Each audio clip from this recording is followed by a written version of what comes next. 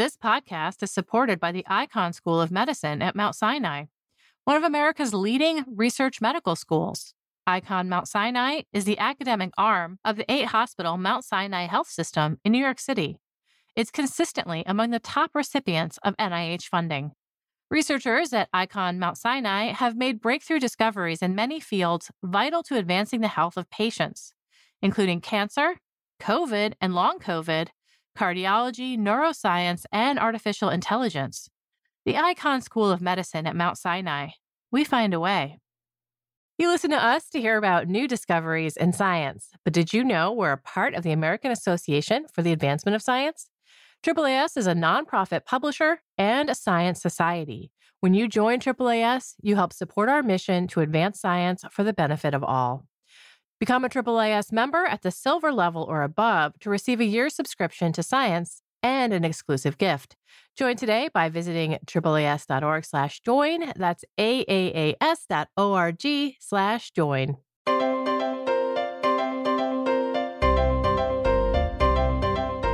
Welcome to the Science Podcast for June 19th, 2015. I'm Sarah Crespi.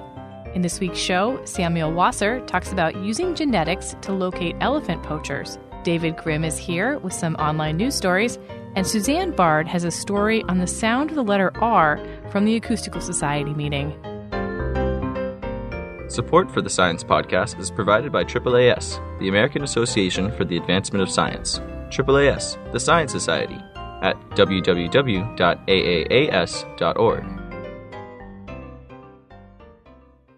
Now we have David Grimm, editor for our daily news site. He's here to talk about some recent online stories. I'm Sarah Crespi.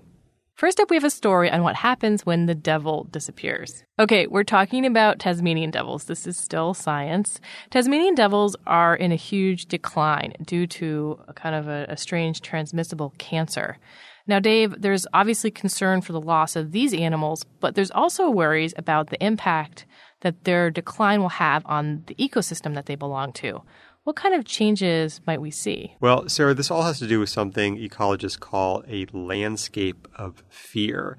And basically that means that top predators in an environment, whether you're talking about Tasmanian devils in this case, or even wolves in Yellowstone, play an important role in the ecosystem, not just by killing prey animals and sort of keeping their populations under control, but actually keeping them in fear. And the idea is if these animals are in fear, maybe they're less likely to forage out of control, which can be bad for vegetation. And so the researchers were curious whether they would see something similar with Tasmanian devils if they disappeared with their prey, which is known as the common brush-tailed possum, get less fearful, and might that be bad for the environment? In the study, the researchers compared the behavior of this prey species, the possum, on 2 islands. What were some of the different conditions the possums experienced? Well, one of the islands called Maria Island was devil-free until 2012.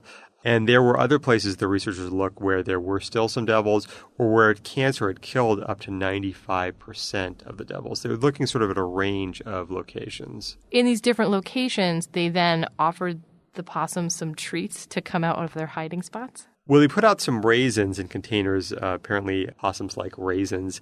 And they put these containers on the ground, but they didn't make it that easy. They actually mixed in some stones with these raisins. So the possums would actually have to spend some time on the ground sifting through these stones to get to the raisins. And the idea is that these possums usually live in the trees. They don't spend a lot of time on the ground because they're typically attacked by Tasmanian devils when they're on the ground. But with the devils gone, would the possums spend more time on the ground? Would they, in essence, be unafraid enough to be sorting through these stones to get their raisins? So what happened when there weren't any Tasmanian devils around to pounce on the possums? And that's what happened. What happened was these possums did show a lot less fear, that they did spend more time on the ground eating these raisins. They just didn't seem as concerned about predators being around. Will there be an overgrowth of possums in these areas? That's the question. Will these possums sort of start breeding out of control? And will they have a deleterious effect on the vegetation now that they seem to be able to forage at will? And those are still open questions. Next up, we have a story on a distinct lack of herbivorous dinosaurs. This next study is based at one of my favorite places, Ghost Ranch in New Mexico. I've actually been there. It's beautiful. And it wasn't just an important stomping ground for the artist Georgia O'Keeffe. It's also home to an enormous cache of dinosaur fossils. Let's start there, Dave. What do we know about this fossil cache at Ghost Ranch? Well, sir, there's a lot of fossils here. And there's actually also a lot of bones that belong to a lineage that would eventually give rise to crocodiles and alligators. But although there's also a lot of dinosaur fossils here, researchers haven't found any fossils of giant dinosaurs such as Brontosaurus and Diplodocus. Most of these dinosaurs are really found a lot farther north and south of the equator at this time in history, and the bones that they find at the site are somewhere between 205 and 215 million years old. And there's been this open question. Why was there this lag between when dinosaurs first arose and their appearance in North America? And the researchers tried to use Ghost Ranch to find out. How did these fossils help answer that question? What we do know is dinosaurs first arose somewhere between 245 million and 230 million years ago. So there is this up to 30 million year lag between when they arise at their high latitudes in the southern hemisphere to when they get to places that are today North America. So what the researchers want to figure out is what was going on in the climate during this time that they find these Ghost Ranch fossils. And what the researchers did is they did a lot of measurements of the sediments and trying to figure out what were the levels of carbon and oxygen in the atmosphere at the time, also trying to get just a sense of the temperature. And what they found was that this time period was a very hot and fiery time, at least in this part of the world. They found that, for example, carbon dioxide levels ranged between 1,200 and 2,400 parts per million. That's several times higher than the already elevated 400 parts per million that we're seeing in greenhouse conditions today. They also found that the temperatures averaged around 28 degrees Celsius. And finally, they suspect that there were a lot of wildfires around this time, just roaring through a lot of the forests at the time. Taken together, this would have been a pretty inhospitable environment, especially for larger dinosaurs that depend on a lot of vegetation to stay alive. If you're dealing with a lot of heat, a lot of wildfires, a lot of carbon dioxide in the air, that's pretty much an area you're not going to want to migrate into. This might be the answer for why there aren't a lot of vegetable-eating dinosaurs in this part of the world at Ghost Ranch. But is this something that was happening along the equator on the whole planet at that time? Well, yeah, that's something we can't really answer right now. Even though Ghost Ranch is a really important site, it's just one site. It's just one place in the world. So scientists are going to have to look at a bunch of other sites to know for sure. Last up, we have a story on generating electricity through small changes in humidity. I think this is a very appropriate topic for those of us living here in Washington, D.C. This humidity has to be good for something. So, Dave, how can one harness the power of humidity for good? Well, Sarah, the key is bacteria, specifically bacterial spores, and even more specifically, bacterial spores from a species known as Bacillus subtilis, which is a kind of bacteria commonly found in soil and also in the human gastrointestinal tract. What's cool about these spores is that when they're exposed to humidity, they swell up to 6% of their size, and they shrink rapidly when that humidity is removed. Okay, bacteria are tiny, very, very tiny, and only changing their size by 6% isn't really going to get you very much.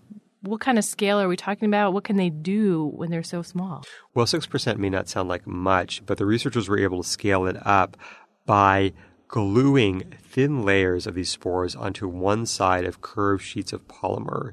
And what happens is when those spores swell, that side of the polymer sheet lengthens, which in turn causes this curved sheet to straighten out.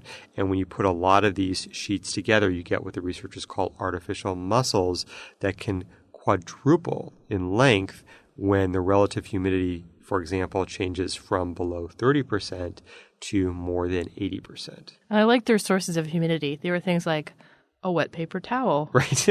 No, they didn't necessarily harness the humidity of the DC summer. Right. What I also find fascinating is that these spores can do this 1 million times. That's some durability there. What kind of work can these minuscule generators accomplish? Well, the researchers did some fun things with these artificial muscles. One thing they did was they found that when these polymer strips shrank and grew, they could lift more than 50 times their own weight. They could also power a tiny LED light. And in the most fun example, they were actually able to power a tiny Ferris wheel-like device, and we have links to videos for all of these things on the site. It sounds kind of like a flea circus, Dave. Is there a larger aim here? Maybe a bacteria circus. Exactly. Well, the idea is that when you think of changes in humidity, these are things that are happening anyway. So this is almost what scientists would call free energy. And we're always looking for that because the less we've got to pay for our energy, either by burning fossil fuels or gasoline or other things like that, the more environmentally friendly something is. So maybe we can create the next generation of free energy by harnessing the power of humidity. Okay, what else is on the site this week, Dave? Well, Sarah, we've got a story about a diet that appears to increase longevity in mice. Also a story about what 3-year-olds can teach us about justice. For Science Insider, our policy blog, we're following the Pope's upcoming announcement on climate change and scientists' response to it. Also a story about a scientist who lost $3 million on the TV reality show Shark Tank, but still came out ahead. So be sure to check out all these stories on the site. Thanks, Dave. Thanks, Sarah. David Grimm is the editor for our online daily news site. I'm Sarah Crespi. You can check out the latest news and the policy blog, Science Insider, at news.sciencemag.org.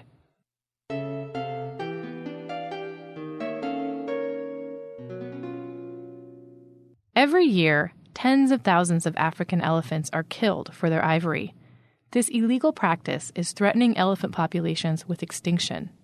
I spoke with Samuel Wasser about efforts to track where elephant ivory is coming from using genetic markers. We use DNA to determine the geographic origin of large ivory seizures, and those are seizures that weigh over a half a ton. The big finding of the paper was that virtually all of these seizures over the past decade came from really just 2 areas. And what that means is that targeting these areas allows us to potentially stop the largest poaching-related mortality of elephants occurring in Africa. So you're talking about a lot of ivory in these seizures. How big a problem is poaching right now? Well, first of all, it's really important to consider that the African elephant is the largest land animal in the world, and it's a major architect of its habitat. So it's what we call a keystone species. It's really important for dispersing large seeds that keep forests intact and maintain climate, that maintains open canopies in savanna. Currently, we're losing up to 50,000 elephants a year to poaching, and if you consider that there is less than 500,000 elephants remaining in Africa, it's not going to be very long until very few elephants, if any, remain. And this is already causing serious ecological and economic damage to the continent. And in your study, you used genetics to track down where ivory was coming from. Let's start with your source of the material. Where did you get the ivory, and how did you get DNA from it? The ivory from the seizures come from the seizing countries, and one of the first things that you have to do, you imagine you've got a very large seizure that might have anywhere from a few hundred to a couple thousand tusks. So the first thing you need to do is to make sure you sample it in a way that's representative of it. So we developed a process that allows us to line the tusk so that each tusk is most likely to be next to its pair, and then take one out. So now you've got all singleton tusks remaining. And the next thing we do is we look at all the tusks to see if there are external characteristics that suggest that these tusks might have been in the same place at the same time. For example, the way that they process the ivory. Sometimes you may have whole tusks or tusks that were cut into smaller pieces. Well, the ones that were cut into small pieces were in the same place at the same time, in a different place perhaps than the whole tusk. Similarly, lots of times tusks may be burned at the gum line, and that's because they try to heat it up to remove the tissue. There's other groups of tusks that don't have burn marks, and they've got lots of clumps of tissue on it. And so by getting those external characteristics that reflect these tusks were all in the same place at the same time, and dividing them into those groups and then sampling proportionally in those groups, what you end up with is the number of tusks that you're going to cut the pieces of ivory from really reflect all the locations it came from. The next thing you have to do is extract the DNA and then amplify the DNA. And we use 16 different highly variable locations on the chromosomes. We extract and amplify from those samples, and then we visualize it on a fragment analyzer. And what that does is for those 16 markers, it gives us a full genotype for that tusk that gives us a very high degree of precision to assign it. Once you have these samples of DNA in hand from the seized ivory, how do you then map these identifiers across the entire continent of Africa? What we do is we compare that genotype of each ivory sample to a continuous DNA reference map that we've made from across Africa. We spent the last 15 years gathering samples of elephants from across the entire continent, and we primarily use dung samples or feces because they're so easy to find and collect. But we also sometimes will use tissue or hair, whatever colleagues have. We've collected about 1,500 samples, each from a unique individual and mostly from unique family groups, and that gives us very representative gene frequencies across the continent. The next thing that we do is we use a statistical algorithm that essentially uses all those reference samples to create a smooth, continuous DNA reference map across Africa that really is reflecting genetic differences between areas. And it's that reference map that we match the genotypes of the ivory to get its assigned origin. And what did you learn about poaching from mapping the sources of ivory using this method? We've really learned a great deal about poaching. The first thing that we learned was that poachers tend to return to the same area repeatedly over time to fill their quotas. You know, people thought when we first started that these dealers will kind of cherry pick across Africa to pull together tusks from various locations to create a large seizure, and we found that simply is not happening. The other interesting thing that we found early on was that the ivory tends to be shipped from a different country from where it was poached. And this is a risk reduction strategy. If you catch the poachers, then it's hard for them to pinpoint the dealer because they're in a different country. The ivory arrives there, it's quickly packaged and sent out. What's really important about that is when you think about a seizure, the best evidence that you have is the paperwork that accompanied the seizure that said where it was first shipped out of. And until we made this realization that it's often shipped out of another country, it meant that they're really looking in the wrong country from where the ivory actually came from. You also found several hot spots, places that really stuck out. Yes. The most important thing we found was that the number of major poaching hotspots across Africa are very, very small in number and very slow to change. In fact, over the last decade, we found that pretty much there are two major areas where virtually 100% of these large ivory seizures were derived from. And it tells us that knowing the origin of a fairly recent hotspot is telling you where the future poaching is also likely to occur because they are so slow to change. And it also tells us that it's very economically feasible to target these small number of hotspots and to really stop a huge proportion of the killing. We estimate that these large seizures constitute about 70% of all ivory being smuggled. So you imagine if you were able to target these two major hotspots and stop that, you would really stop a major part of the killing, and you would also choke the major flow of ivory going into the elaborate networks that allow these transnational organized crimes to operate. What countries or what areas were these hotspots located in? The hotspot for forest elephants is in northeast Gabon and northwest Republic of Congo, as well as surrounding areas, including a place called Zanga-Sanga in Central African Republic. That area right there is the largest remaining stronghold of forest elephants in Africa. In Savannah, and this is really the biggest hotspot of all, is coming from an area concentrated primarily in Tanzania, and probably 2/3 of all of the seizures that we have looked at have come from an area centered on Tanzania. And interestingly, in 2009, I published a paper in Scientific American that exposed that major hotspot, and it still persisted all the way until now. Now that you have this information and you've identified these hotspots, what are the next steps? Does the government step in? Is there an international organization that's going to take this information and do something about it? We can use this information to target the major poaching areas across Africa. And one of the things that's very important about this is being able to do this in as timely a manner as possible. But when we first started this work, the seizures were very hard to acquire because governments were slow to turn them over or reluctant to do so. And so a lot of the information we were getting was dated. But over time, as countries saw the magnitude of poaching occurring in their own countries, as well as the power of this technique to be able to locate these hotspots, there started to be a change, and they started to become more willing to provide the seizures. And then 3 years ago, there was a decision which really changed everything. At the last conference of the parties for CITES, they passed unanimously a decision that said that all seizing countries will turn over their large seizures for origin analysis within 90 days of the seizure.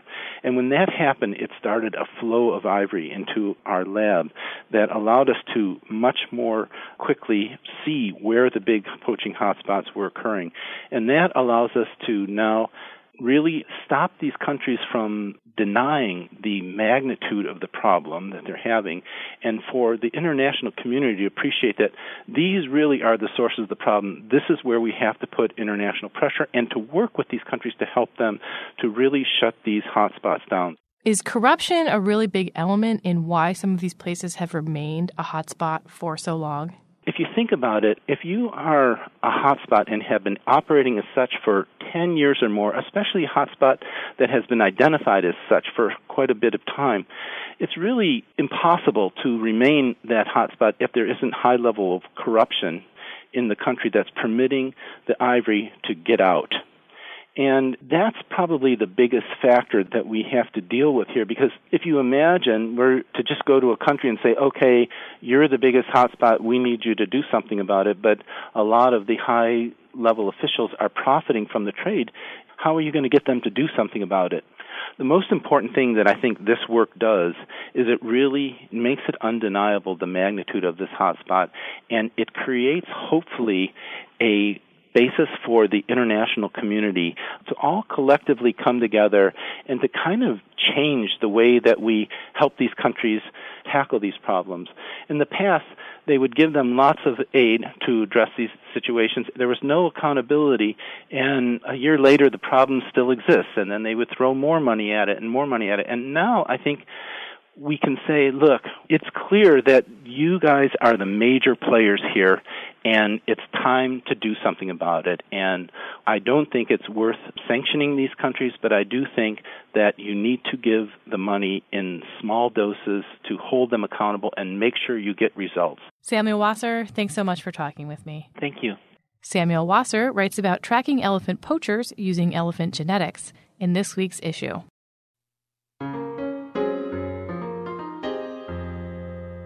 Come out, Mr. Wabbit. I have a little surprise for you. Elmer Fudd has trouble with the letter R, and he's not the only one. When little kids talk, their R's often sound just like Bugs Bunny's nemesis. My 4-year-old is a good example. Rabbit went in a waistcoat and wandered around the racetrack. Around and around, and he went vroom, vroom, vroom. That's because R sounds, referred to by linguists as rhotics, are particularly hard to pronounce and take a long time to master. And speakers of some English dialects, such as the Queen's English or the Boston accent, drop rhotics altogether in certain parts of words. For example, the famous phrase, "Pak je kan have it yad." But rhotics aren't just hard to learn in English. Suzanne Boyce wears several hats. She's both an engineer and a clinical speech pathologist at the University of Cincinnati. That skill set helps her investigate why rhotics are so hard to learn across languages. She and her team used ultrasound to look for similarities in how rhotics are produced across languages, and whether such similarities could explain why rhotics are one of the last sounds children master when they're learning to speak. I'm Susanne Bard. Rhotics are a class of sounds that act in similar ways. They follow similar patterns. The way they interact with other sounds is similar. And typically they're written with the letter R if the language uses the Roman alphabet. But they're made in a lot of different kinds of ways. So some are made like a trill, like R, and some of them are made in more the back of the throat, like the French R. And some of them are made when you're not touching the roof of the mouth, and some of them are made when you're touching the roof of the mouth. So there's a whole bunch of different ways that rhotics are made, but somehow they all sound kind of R-like. And they're really considered a linguistic mystery because people haven't been able to figure out what makes them act in the same way with different sounds. What got you interested in studying rhotics in different languages? We have been running a clinic to help kids who are having trouble pronouncing R. The cartoon character Elmer Fudd was exactly meant to sound like a kid who's having trouble learning how to pronounce his R's. So saying wabbit for rabbit, saying woad rather than world, that would be the kind of thing that you hear from children who are kind of slow learning how to pronounce it, and you still get it from speakers who never quite managed it. And one of my students is actually from Puerto Rico, and he's very interested in a similar problem that children learning Spanish had. So we started to ask ourselves whether this was a problem with all rhotics in all languages, since we had noticed it in English and in Spanish. And we found this great book edited by Sharon McLeod, and we found, at least, in this book, kids who were learning each of 22 different languages were having trouble with the rhotic of that language. That is, they acquire it late, much later than other sounds, and there's a small group of kids that don't even get it right when they're adults. So it seems across a wide range of languages, rhotics are just difficult. So we sort of thought that this must be connected. If rhotics in general are a mystery to linguists, and rhotics in general are difficult for children to learn to pronounce, and rhotics across languages are all pronounced differently, this was a big mystery. At the same time, we have been finding in our clinic that a lot of the children who are having trouble saying R were having trouble with the fact that to say R, at least in English, you need to move your tongue in two different directions at the same time. The front of the tongue has to get moved towards the roof of the mouth, and pretty much at the same time, the base of the tongue has to get moved towards the back of the throat.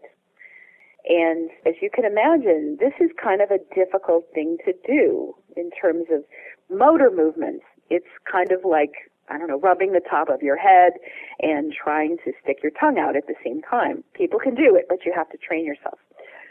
So we thought, well, maybe this is true for rhotics as a class.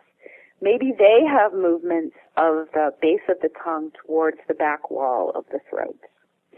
It wasn't described in any of the descriptions from the various languages we looked at, but that's not a surprise because up until very recently, we didn't have methods for imaging what was happening in the throat that would be safe for kids and adults.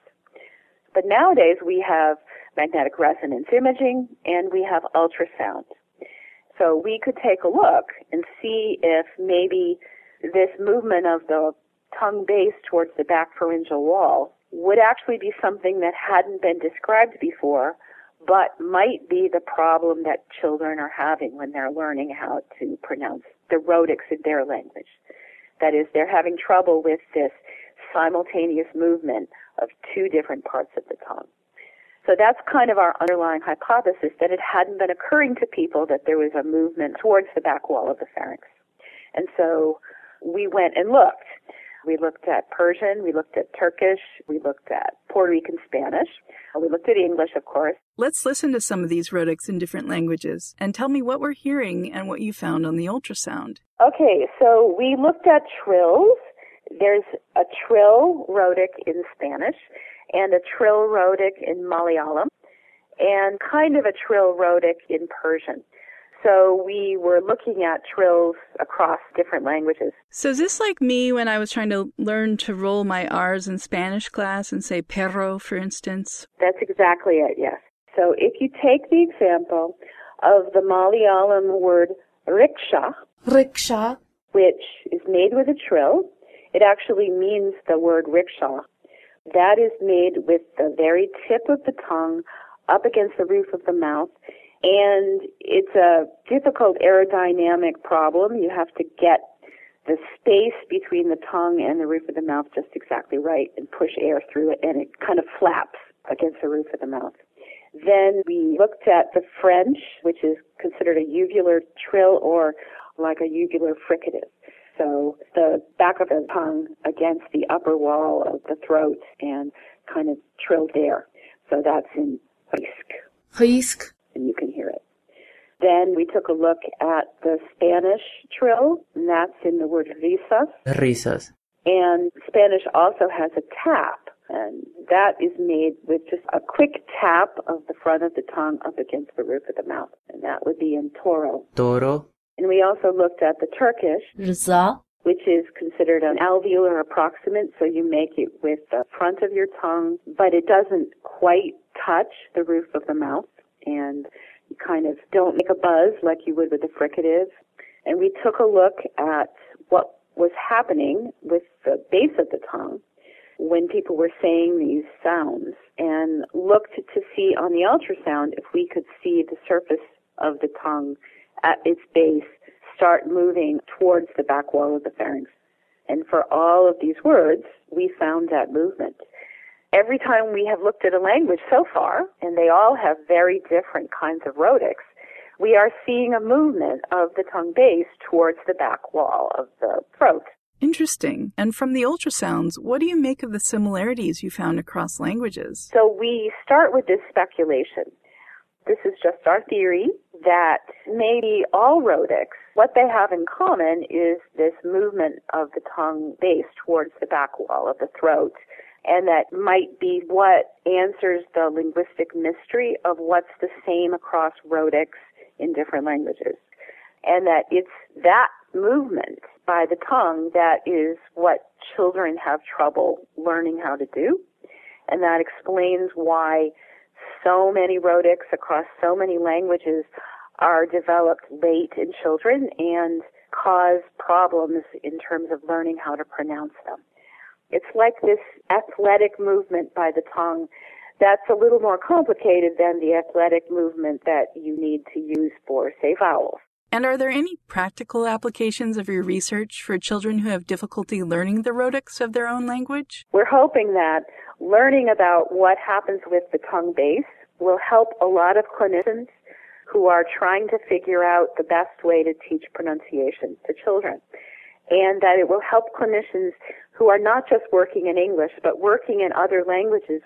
So we're very much hoping that this will be useful information for clinicians and children who are working in lots of different languages and learning to talk in lots of different languages, not just English. Thanks for speaking with me. It's been a pleasure. Suzanne Boyce and her colleagues presented their research comparing rhotics across languages at the 169th meeting of the Acoustical Society of America. And that concludes this edition of the Science Podcast. If you have any comments or suggestions for the show, write us at sciencepodcast@aaas.org or tweet to us at Science Magazine. You can subscribe to the show on iTunes, Stitcher, SoundCloud, and many other places, or listen to us on the Science site. The show is a production of Science Magazine. Jeffrey Cook composed the music. I'm Sarah Crespi. On behalf of Science Magazine and its publisher, AAAS, thanks for joining us.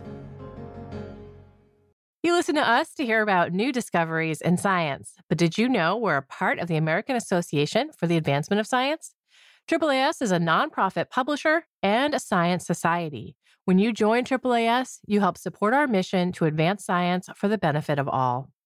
Become a AAAS member at the silver level or above to receive a year's subscription to science and an exclusive gift.